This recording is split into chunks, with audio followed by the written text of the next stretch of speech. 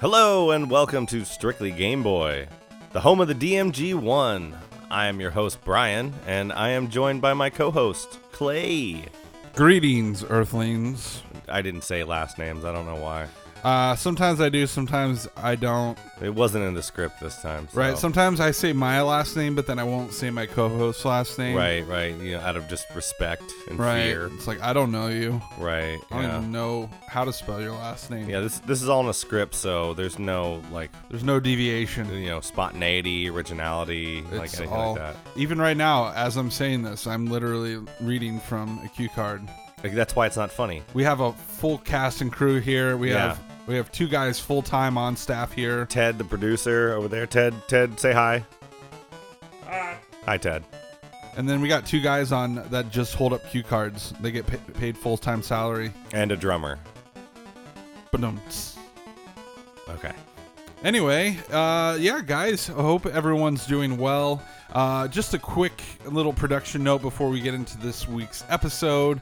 It's an important one, though. Yeah, it is. It's something that we need to sit down and have a real talk with you about. Look, guys, I'm going to flip my chair around backwards. And I'm going to sit cool. Let's rap. Like the younger. Listen, young fellow young. Do they still do that? Is it Totally. like sideways chair now? Is that the cool thing? Totally. All right. No, but for real, June is officially upon us as of recording this.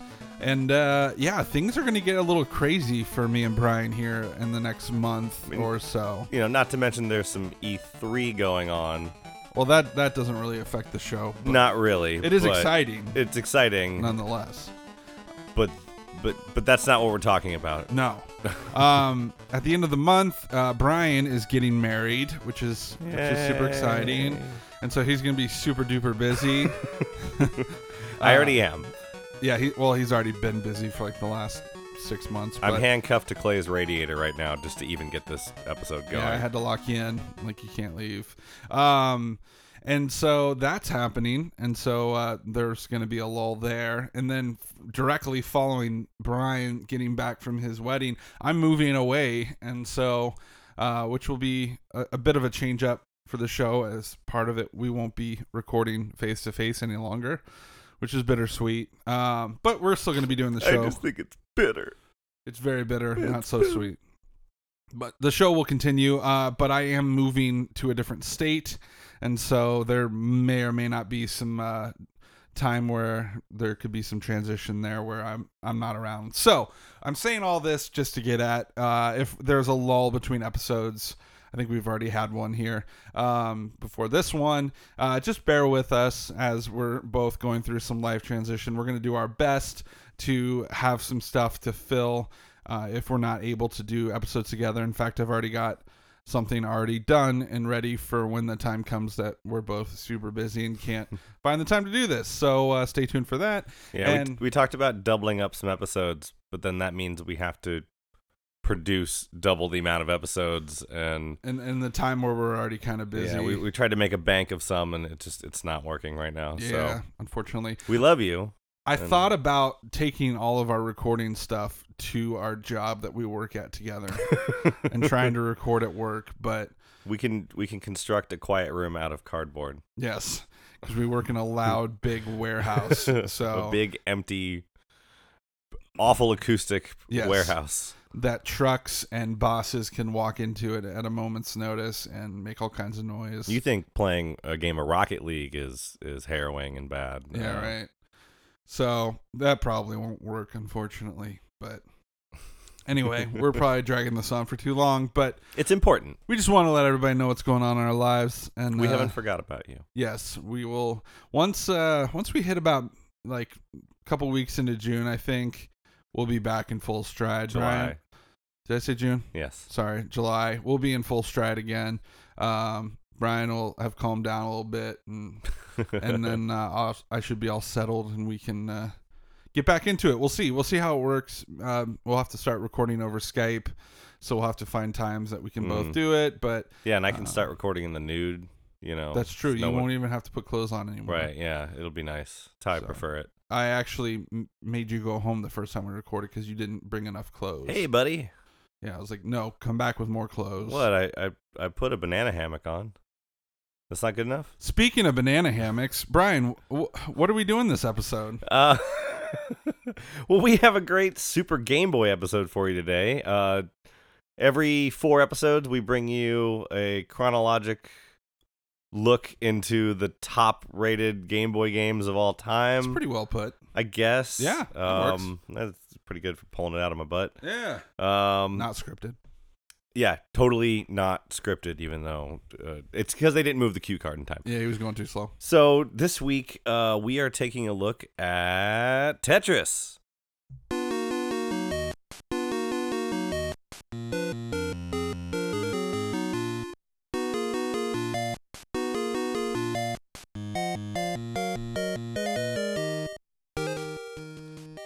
So, Clay, I am super excited about today's episode. I don't know. I'm a huge Tetris fan. So why don't we get into it? Okay. Let's go ahead and why don't you run through some of the deets? Yes, I'd love to share some of the deets with people. So, for those of you who have not heard of Tetris, get out. What's wrong with you? Get out of my episode. Your parents failed. Yeah. And the amount of culture you let into your life has failed you, I guess, as well. You have not. If you have not had a Tetris dream in your life, I swear. I'm not sure I know what that is. It's when you play too much Tetris and then you see shapes falling while you're sleeping. Oh. I used to play so much DDR that if I closed my eyes, I could see the arrows coming down. Yeah. So it's probably similar to that. Yes, so Tetris was developed by Bulletproof Software as well as Nintendo. This version. Correct. Specifically. Yes, that's the version we're covering today. Yeah. Nintendo published it.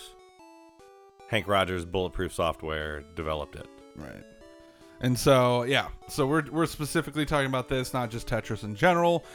This game was released along with the launch of the Game Boy, as we've mentioned here on the show before. So in Japan, June 14th, 1989. July 31st, 1989 in North America. And then in the PAL regions, September 28th, 1990. It seems a little late for European release.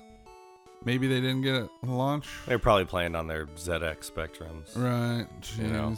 They probably had to port it over for PAL regions, translate and all that. I'm sure Tetris actually hit Europe before it ever made it to Japan or North America. Chronologically. Right. They'd probably been playing it up before this. That makes sense. I'm not sure I know, but yeah. It's a pretty easy guess to make. And then as far as whether or not this is a port or an original to the Game Boy, this is in fact a port. So I think a lot of people, at least in America, think of it as its original. It was originally released. It's where it exploded into the mainstream.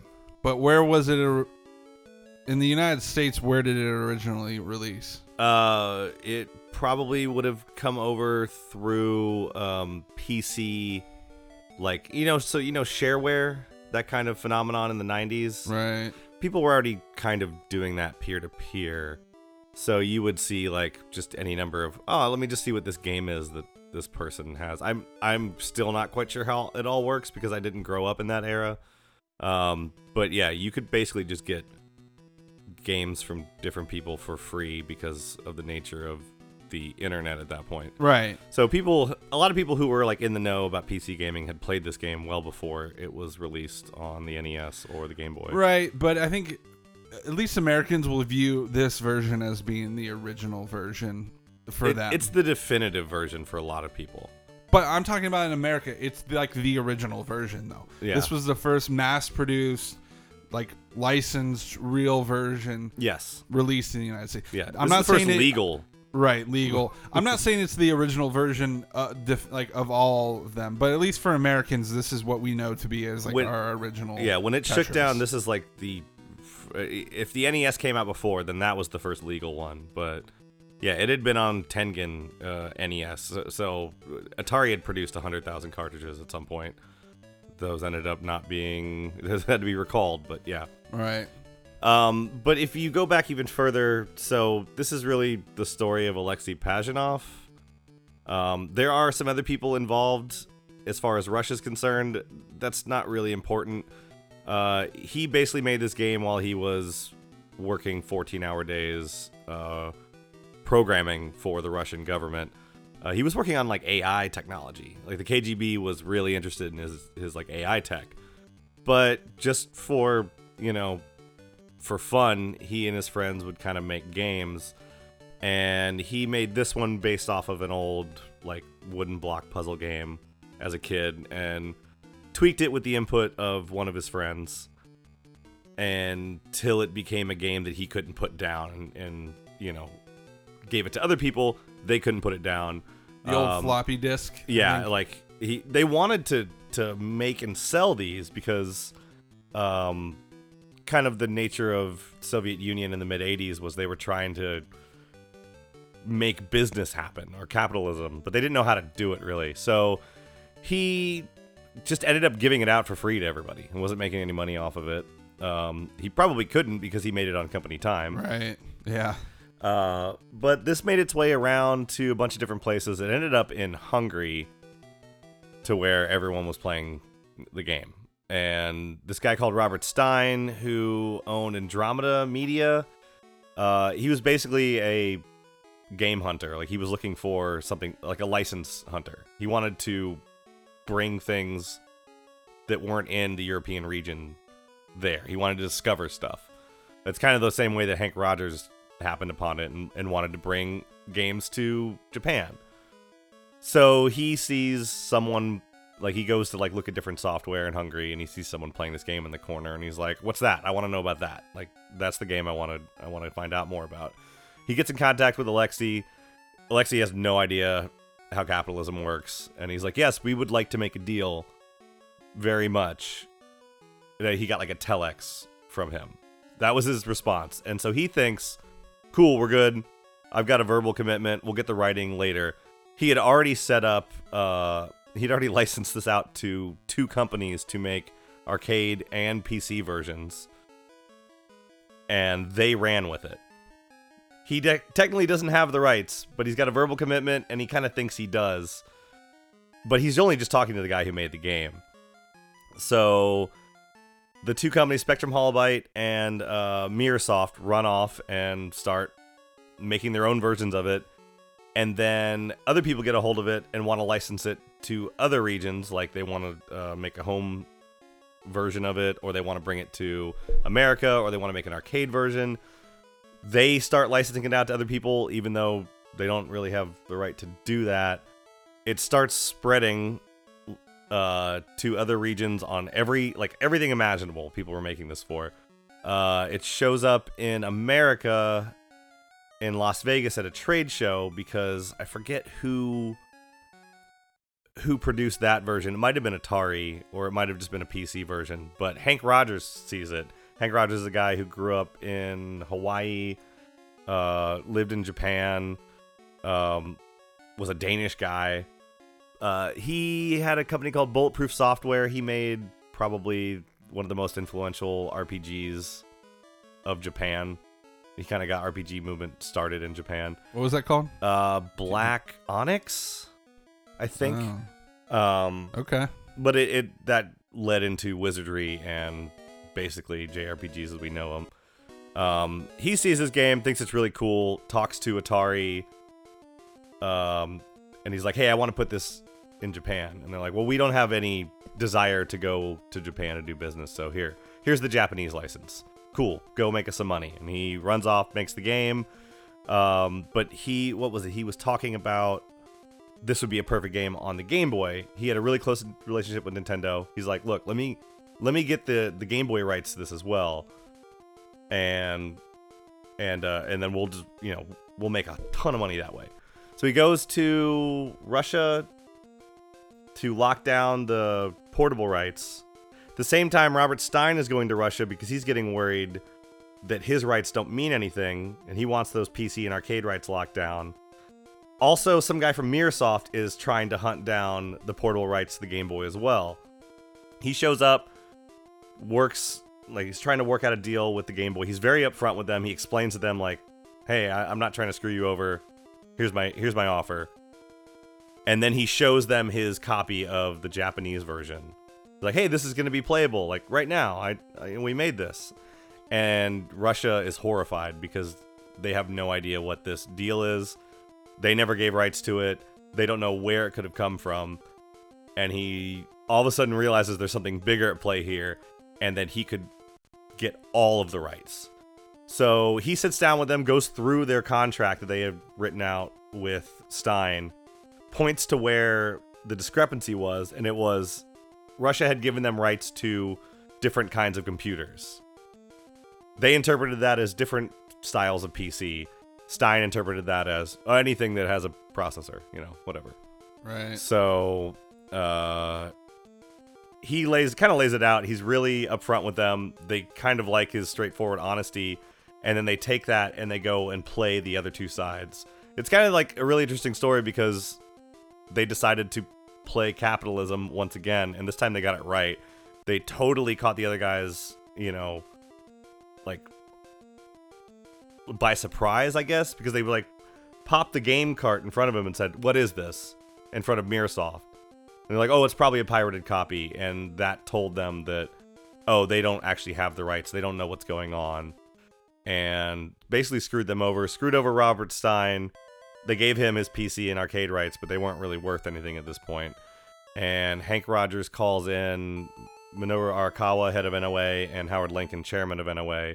They fly out there, sign all the rights, and the rest is history. Nintendo releases one of the most popular games ever created because Hank Rogers was smart enough, cool enough, and also he and Alexi hit it off right away, and they own Tetris to this day. That's kind of the roundabout explanation for it. There are books you can go read. The Ultimate History of Video Games is one I bring up a lot. Game Over is kind of a romanticized telling of it. It's the history of Nintendo, but he kind of takes some liberties. But there have been more books written recently. The story of Tetris used to be this kind of did you know sort of thing, and now it's like, oh yeah, Tetris is that story everybody kind of like knows or has heard of. Because it's like, epic, dude. It's crazy. Game Over focuses like 3 huge chapters on it. Like in the story of Nintendo, 3 of those chapters are about Tetris. That's crazy. It's really interesting. I kind of took some liberties as well. Like I was trying to rush through it, but yeah, go look it up because it's really one of like the weirdest examples of just dealing with the Soviet Union and just how business works and how everything just gets so messed up. Yeah. Well, thank you for sharing that long and very interesting tale with us, Brian. Real quick, let's go ahead and go through our history with this game. I'll start.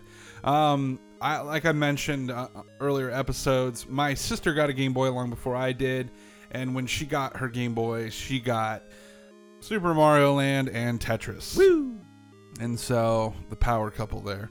And I never was big into Tetris. I was the Mario kid, and so I just mostly played Mario. But I do remember playing Tetris a little bit when she had it, just kind of checking it out. But at that point, honestly, for the majority of my life, I've never been a fan of puzzle games until very recently. Probably the last 3 or 4 years, I've started enjoying them a lot more. So Tumblestone's pretty cool. Tumblestone was a big one that really pulled me in, and there's a couple others. But I still have a near and dear place in my heart for Tetris. I appreciate what it's done and what it is. Just never been very good at it or found myself enjoying it for long periods of time. So that's kind of my experience. I haven't really played a lot of the iterations that have followed, maybe dabbled with them here and there, but not a big puzzle guy, unfortunately. So I'm making up for lost time now, trying to find ones that I missed over the years, and yeah, more to come on that. So you need to go find a Tetris Battle Gaiden, I think. Yeah, it's like a really unbalanced, like fighting Tetris game, sort of. Well, I love unbalanced games. Yeah, it's kind of ridiculous, but it's really fun. You have like power ups and stuff that you can use against other people. It's only in Japan though. I wish they would bring it here. Everyone does. Huh. Interesting. I think I definitely played Tetris on NES before Game Boy. But it was one of the few games my mom was really good at. And like really good at. And it was she was very competitive in the games that she plays, and it was just me and her, so she had to have someone to play. So she taught me like her favorite card games, and then would just beat the crap out of me. And Nice. I would sit there and play Tetris with her, and she was so much better than I was. So it drove me to like get better at the game, even as a wee lad. Yeah, I love Tetris. It is one of my favorite things in the entire world. I don't think it's an understatement when you say it's one of the greatest games ever made. Every cell phone I had up until the point when I started getting smartphones had Tetris on it.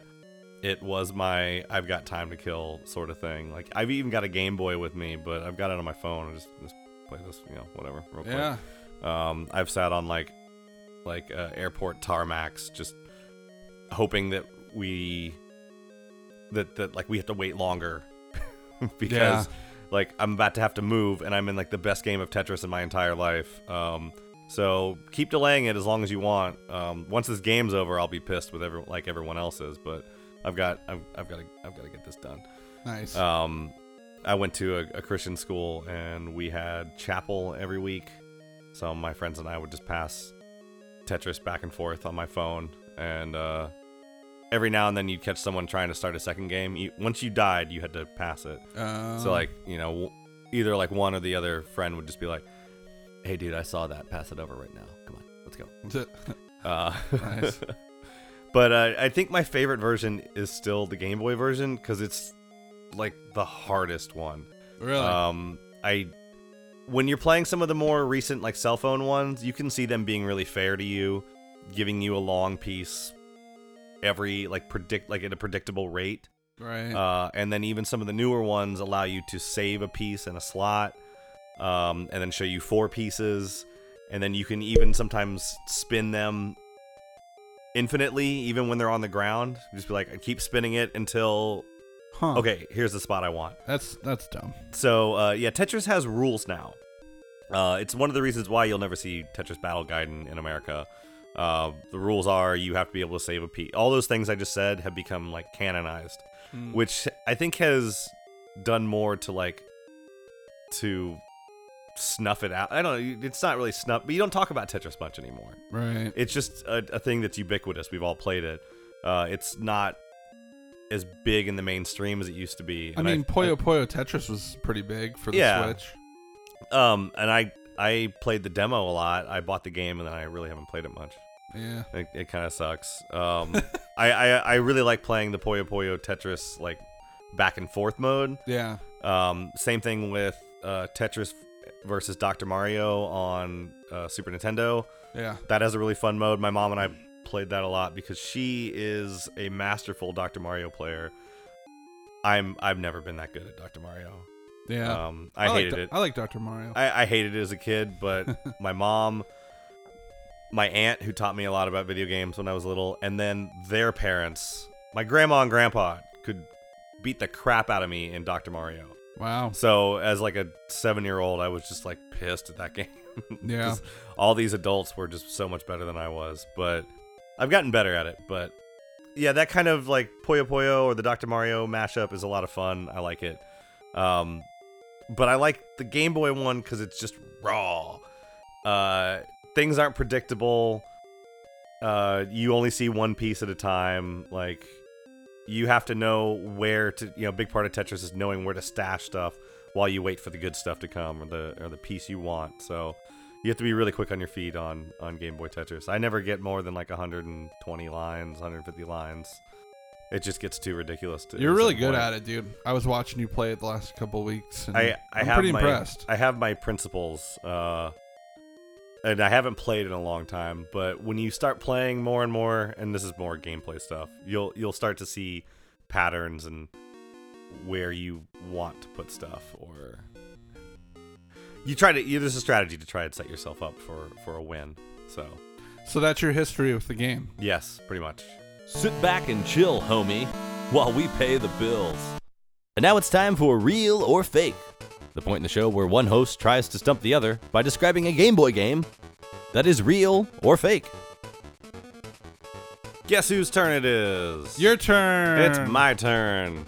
I've done so well thus far. Maybe you can stump me. Maybe I can. Clay, this time we're going to be looking at a game called Cool Spot 2. Spot Goes to Hollywood. Ooh. Yeah.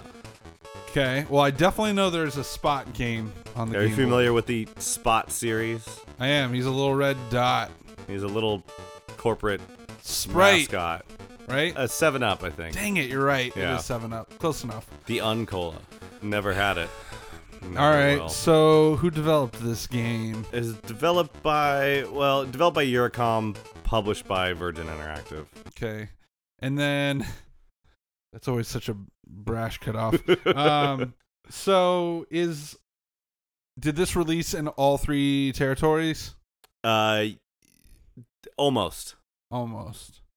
What does that mean? One of the versions did, but not the Game Boy version. This is like a So this is a multi. port. Yeah, this is like a. So this port. also came out on the NES? No, it's later than that. It'd just be like Super Nintendo, like Genesis era. So when Spot goes to Hollywood, what is he doing there? Is he trying to become an actor? Or No, I think is this the story of him like getting the sponsorship with 7-Up? I know. Does he audition? See, at the end? I can't speak to that level of intimacy with the plot. I can tell you that he's probably still jumping on stuff or killing things. Right. I assume that the Hollywood lets them like throw any number of funny stereotypes and Dinosaur cameras. level. Yeah, like maybe cameras and lights and things dropping from the sky. I don't know. Makes me think of Animaniacs. Yeah. So is this the one where Spot finally has his first dialogue? I think you. I can't answer that question. I think you've already asked 3. So Dang it! I was just gonna keep asking questions until Yeah. you cut me off. yeah, I don't know anything about that last one. So it's a good thing. I can picture one Spot game. I want to say it had like a green cover, and it was him on the front. I'm not remembering anything with Hollywood, so it's a pretty believable premise for a sequel for sure. But most of these corporate tie-in, mascot games don't typically have long-lasting longevity to them, even in this time period. So I'm gonna go ahead and say it is fake. So it's real, Dang it! but it never came to Game Boy. Oh yeah. So Okay. you have outlasted. Oh, that was a good one though. Sequels are hard because you're Mhm. like, I don't know, because some like back then games were all about sequels. So it is a SNES game. It is a Mega Drive, Saturn, and PlayStation. So it's even later. Oh whoa, yeah. Yeah, Spot was still a thing then. I guess so. I remember them starting to phase those ads out. By this point, this game released in so this was like a late port to Saturn and PlayStation. It released in '95. On the Mega Drive. And Saturn and PS1 were both out in '95 in some capacity, so they just kind of ported it later. It came to EU and Japan in like '97. At that point, I think they were doing like Make 7-Up Yours and stuff, or if they hadn't, they were going to soon. So, as far as real Spot or cool Spot games, whatever they're called, there was one for the Game Boy, I believe. Yeah. The Cool Spot Adventure. But I'm looking at it here, and I've got like 3 different versions. But I think one of them's like the EU version, one's the Japanese, and one's probably the American I've one. just got Cool Spot. I mean, the game that was on every system that everybody. Okay, so there is 2 then, because there's this Yeah. one called Spot, Spot : The Cool Adventure. Yeah. So that must be different. But Maybe a little bit. I would assume someone I have else no idea. made it. that's quite a different tagline. It's not like they just changed it for like the Europeans or something. Yeah, I maybe someone else developed it and Virgin had the license because Virgin Games produced Cool Spot for everything. Right. But then the sequel was produced by Eurocom, which they just pawned it off to them, I guess. Yeah. I will admit I'm not up to date on my Cool Spot It's all right. stuff, but Fun fact: Tommy Tallarico was the composer. who's that? Okay. It just means I'm older than you. You are. I remember a time when Tommy Tallarico still had some clout. Now the name doesn't. sounds familiar. That's why I'm like, he's he's a composer. He's a sound producer. He's worked on a bunch of games you would know. He's also kind of the short jerk. I don't know. Okay. He's just I don't know. I've never really cared for Tommy Tallarico. I think by the time that I was aware of him, he was already like full blown ego all over G4, just being loud. And, look how many different kinds of footsteps we put into this game I made. You could just have one kind of footstep. That kind of a guy. Right. So. All right. Well, there you go. Cool spot goes to Hollywood. It's real, but and fake. Not on the Game Boy. So points for me. Huzzah. All right. All right.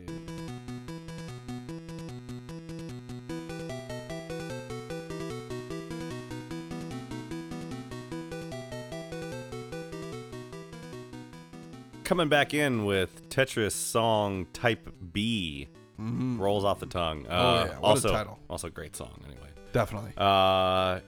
We're gonna start rolling through some of our, like, actually covering the game itself. Starting with story. Yay! Tetris story. So when a short block and a T-shaped block love each other, and a square-shaped block, and then a Z-shaped block and a backwards Z-shaped block and an L-shaped block and a backwards L-shaped block, when they all love each other very much, they all die? I guess they become one uninterrupted row and disappear forever. So let that be a lesson to you kids. Don't ever fall in love. Yes. Don't ever get into a 7-way relationship. Right. It's gonna end with you all spontaneously combusting.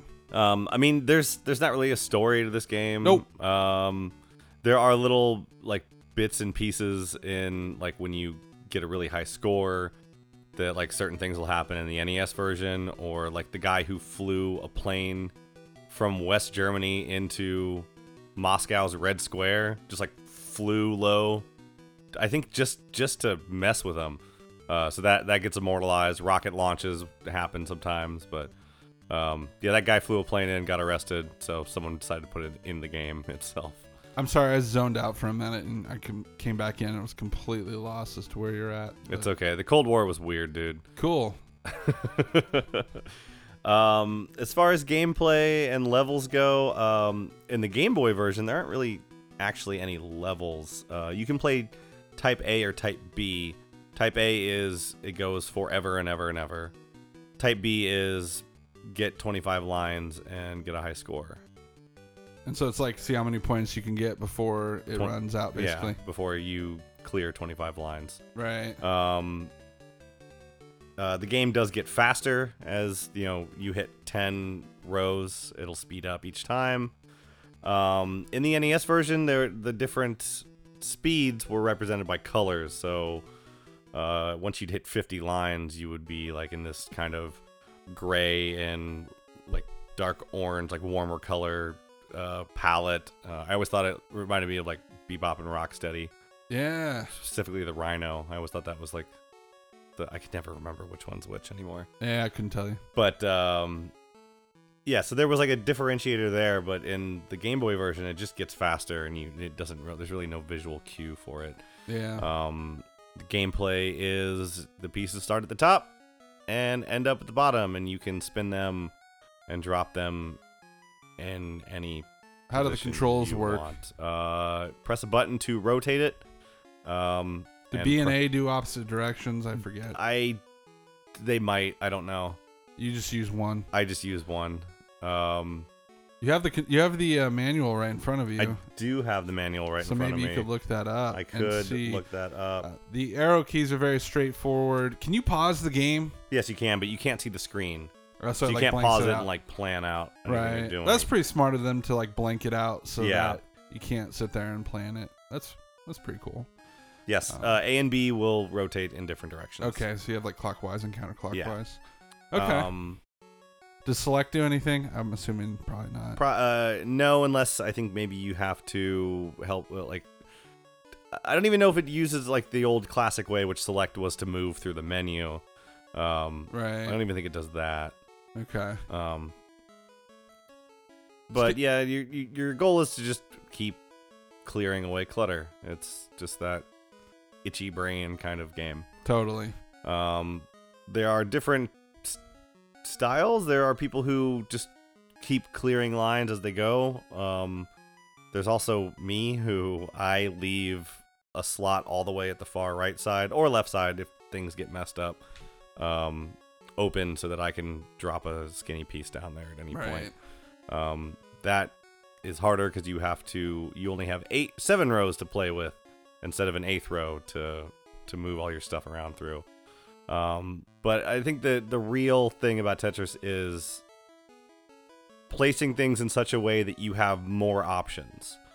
You won't be able to fit let's say all 7 pieces can't feasibly fit. Like, usually the square block is there to throw you out of your rhythm. Right. But trying to keep a way that, okay, if I get 4 out of the 7, 4 out of these 7 pieces can go in a decent spot and still leave me with options for the next piece. So you're trying to always leave yourself open for options to clear up, and while you're waiting for that long skinny piece, because that's the savior of us all.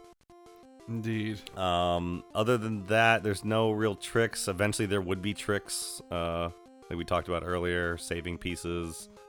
Some games probably had you bomb the other person you were playing against, in 2-player games. So but it's really, really, really simple on the Game Boy. 2-player, you said.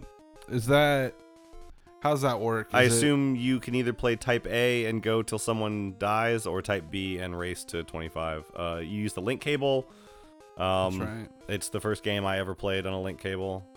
I think it was the first game that you could use a link cable for. So I got my Game Boy like a year and a half, 2 years later. So okay, so there would have been more at that point. But right?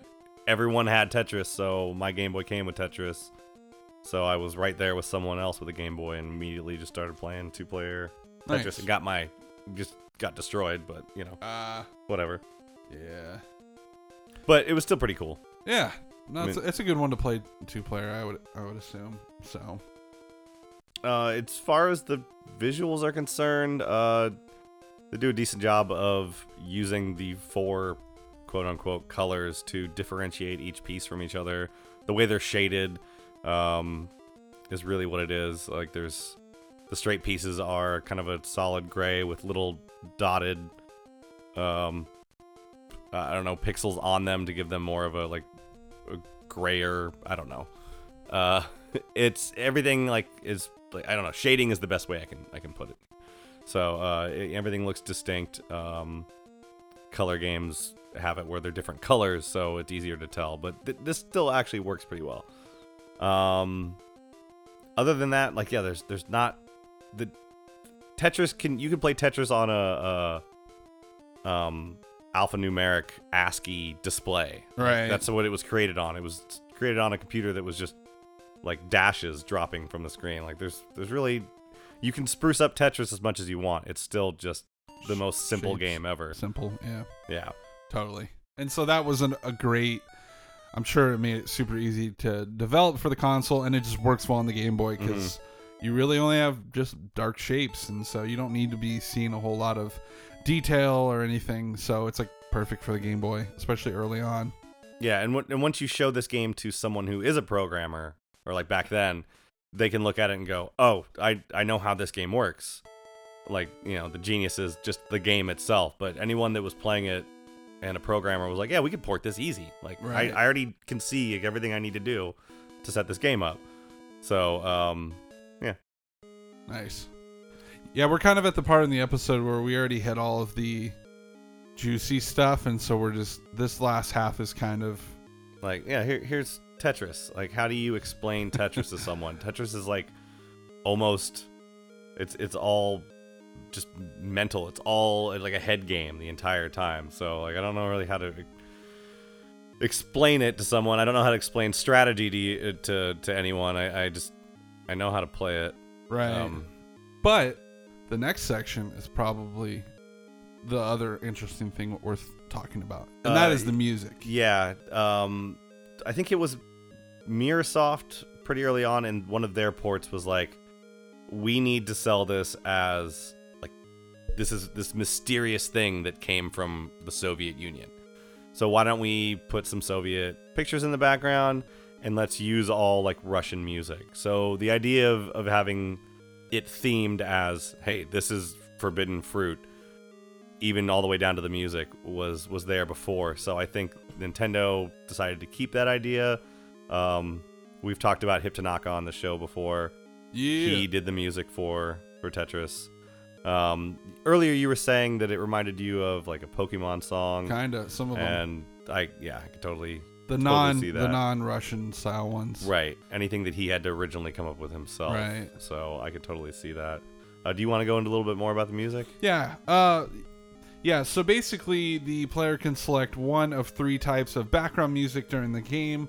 Or you can literally play without any music at all, with only sound effects. That's not fun. Yeah, who would ever do that? Like, what happened to your soul, you know? 2 of the songs are arrangements of works from other composers. Type A is based on the Russian folk song. Oh, jeez. You want to? Korobyaniki? Sure. Korobyaniki. Although I said it kind of Japanese, but whatever. Korobyaniki. Also known as Korobushka. And Type C is an arranged version of French Suite Number 3 in B minor. Yeah, I'm not going to read all that other stuff. By Johann Sebastian Bach. Johann. I know. I said it. Type C is definitely my favorite. Okay. Out of the 3. I do like Type B a lot. But Type A is the Tetris song. Like, that is the song you think of when you think of the Tetris song. I know that Alexei Pajitnov had no input on what music they put on there, but he has stated or said since that he's kind of sad that they used Type A, because that's like a traditional Russian folk song that means a lot to a lot of Russian people, I presume.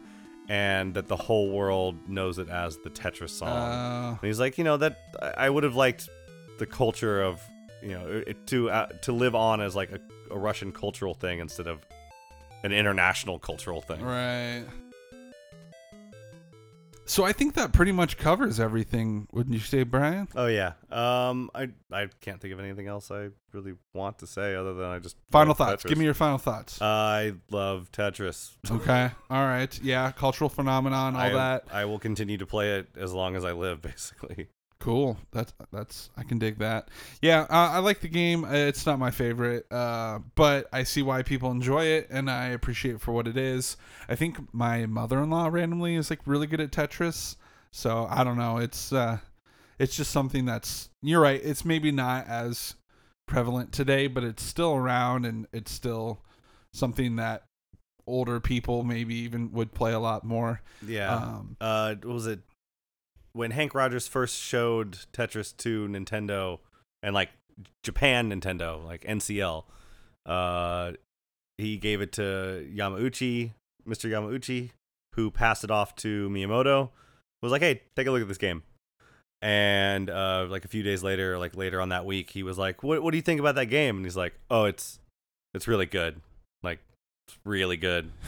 And Mr. Yamauchi was like, well, like, what do you mean? Like, how do you know it's really good? And he's like, because all of your accountants, secretaries, they're all playing it right now. Like, right now, this very second, they're all obsessed with it. So this is like a game that appeals to anybody. Yeah. Hank Rogers also told Minoru Arakawa of NOA, look, pack Tetris in with your Game Boy in America. Because if you pack in Mario, it will be a system for kids. If you pack in Tetris, it will be a system for everyone. And it turned out that most of their marketing started being focused at adults who were on the train or on the bus or whatever. Yep. It became the system for everybody. Totally. It's a very important game. It's very addictive. Yeah. Yeah. Fun little side story. There's this band that I'm a huge fan of, and every time they go on the road, I think it's one of the guitarists, he works their merch booth, and he has 2 Game Boys with the link cable set up at the merch booth. And he has an ongoing, it's been a thing for years, if you can beat him in Tetris, you get like free merch. But I almost did it once just because their Game Boys, and I was tempted, but I was like, I suck at Tetris, and I can guarantee you this guy's got to be really good. He's got to be really good. If he's just like been hustling people on the road all these years. Hustling hard, and I'm just like, oh, he's probably really good. But I would love to watch you go against him. I would have to train back up again. I'm not in my prime anymore. Yeah. I have, like I said, I haven't had a flip phone in like a decade, so that means I haven't been playing Tetris on the regular for like a decade. But yeah, in my heyday, I probably could have taken him down. It's probably a darn shame that there's like not a very simplified basic version on smartphone. Because I was gonna say, I'm sure there's a Tetris you could get on your phone. Oh yeah, but it's probably awful. It's touchpad. Yeah. I don't really want to play with a touchpad. Well, I mean, you could make that work. You could. It's just, but you're right. The left and right, that would be kind of when you're in it, and like you're way deep in the game, and the puzzle pieces are coming really fast. You don't have time to wonder where your thumb is. Right. You need to be on like a click wheel or a little directional thing or something. You need to know where left, right, and spin is. Right. And now up and down, because you can push the pieces down, or you can just say press up and they drop immediately to the ground. That's right. And then they have that little silhouette thing, which also bothers some people. And I don't think it's true Tetris, but it's really nice to have. Yeah. It's really cool. It makes everything so much better. It's definitely not true, but I agree. Right. It is nice. So. Yeah, I just smartphones. It doesn't work. Yep. You play Bust a Move on a smartphone though. That'll work. That's a fun game. Yeah. I like Bust a Move. That's probably one of my favorite puzzle games. It's pretty great. Yeah. That one definitely got me into puzzle games a little more. I'm like, all right, I can dig this one. Yeah, hang out with Bub and Bob and shoot colored balls at a roof. Those are my boys. Yeah. I was actually looking at what our next Super Game Boy episode is, and we have written down Dr. Mario. Ooh, oh wow, we did them back to back, huh? I guess, I don't know. We might have to see if we can fit something else. There's got to be something else that we're not thinking of in between. I'd say like Nintendo Tennis even. Yeah, we'll find. That's got to be like an early title. So yeah, we'll try to find something else. That way, it's not puzzle to puzzle game. Yeah. But, all right. So 2 thumbs up, Brian. Oh yeah. Cool. I'm not gonna give a rating because you'll just get mad at me. No, it's cool. We already have 2 thumbs up. So okay. Yeah, I'm cool. And now it's time for this week's song of the week.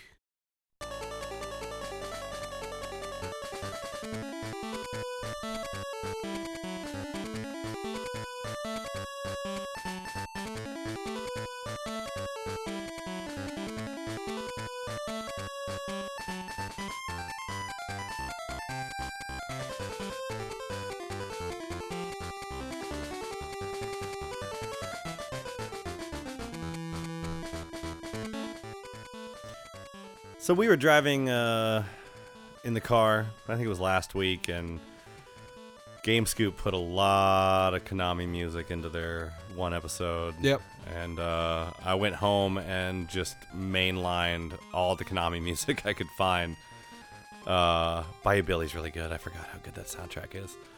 But so we were looking into songs for our episode this week, and I figured that we didn't really have anything to go on, so I figured the best thing for me to do was to go find a list of Konami games and find a game that I don't know, and this one's called Quarth. Quarth, not the Ferengi from Star Trek, but Quarth. It's kind of funny that we picked this game. We went for the music alone. It's got that really weird bass note that kind of throws everything off, but that's good. Like, it's very different. Unexpected things in music, as long as they sound good, are always a treat. Totally. So we were like, yeah, okay, why don't we take a look at what this game is? And it's like a cross between a puzzle game and a shoot 'em up. Yeah, it's actually really cool. And it looks a lot like Upside Down Tetris. It kind of looks like Tumblestone in a way. Yeah. But second Tumblestone mention. That's too. So much puzzle references on this one. But yeah, honestly, we didn't plan it this perfectly. I also kind of want to go find Quarth now. Dude, it's actually really fun. I just played it for like a minute and a half, but I'm liking it. And it was still really slow and it hadn't got intense, but I'm sure it gets like super intense as it gets faster. Oh, yeah. And everything gets closer to you because it looked like the pieces slowly get closer. Yeah. But you've got blocks, lines, and you want to fill them in to make a perfect rectangle or square. Right. You're basically a quadrilateral. And once that fills up, it disappears. So it's kind of a bust-a-move / Tetris kind of shooter game. Yeah, it is. And actually a perfect choice for this episode. So yeah, it's got some cool music. It was a nice little suggestion. It was a good find. Yeah, I mean, I would love to review it on the show, but I mean, we're literally let's give it some time. Clearly, we're chock full of puzzle games right now. But if you're looking for a different puzzle game you maybe never played before, definitely go check out Korth. Yeah, it's on NES too. NES, Game Boy. Is it? So. It's on NES. Yeah, I was looking at some NES footage. So I would like to get that on NES. Yeah. That would probably be even cooler.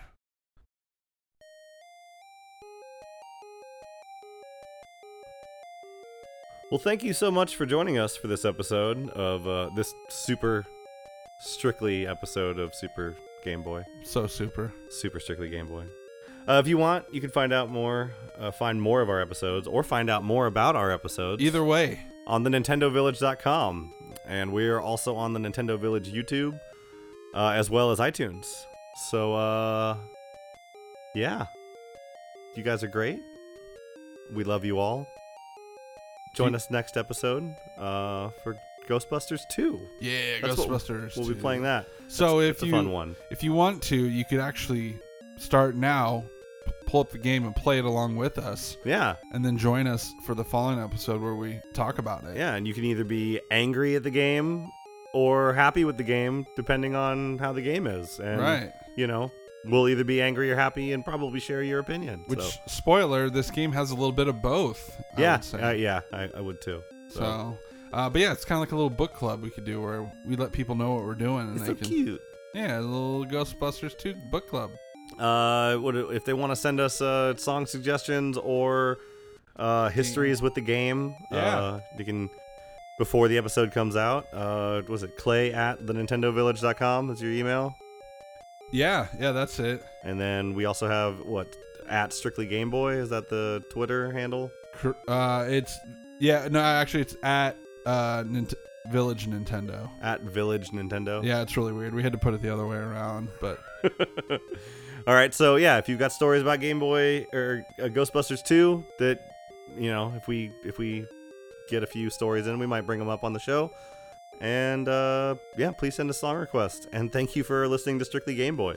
I looked up how to say goodbye in Russian, so I'm gonna give it a stab. This is gonna be awful. Probably. Proche. Yes, it was.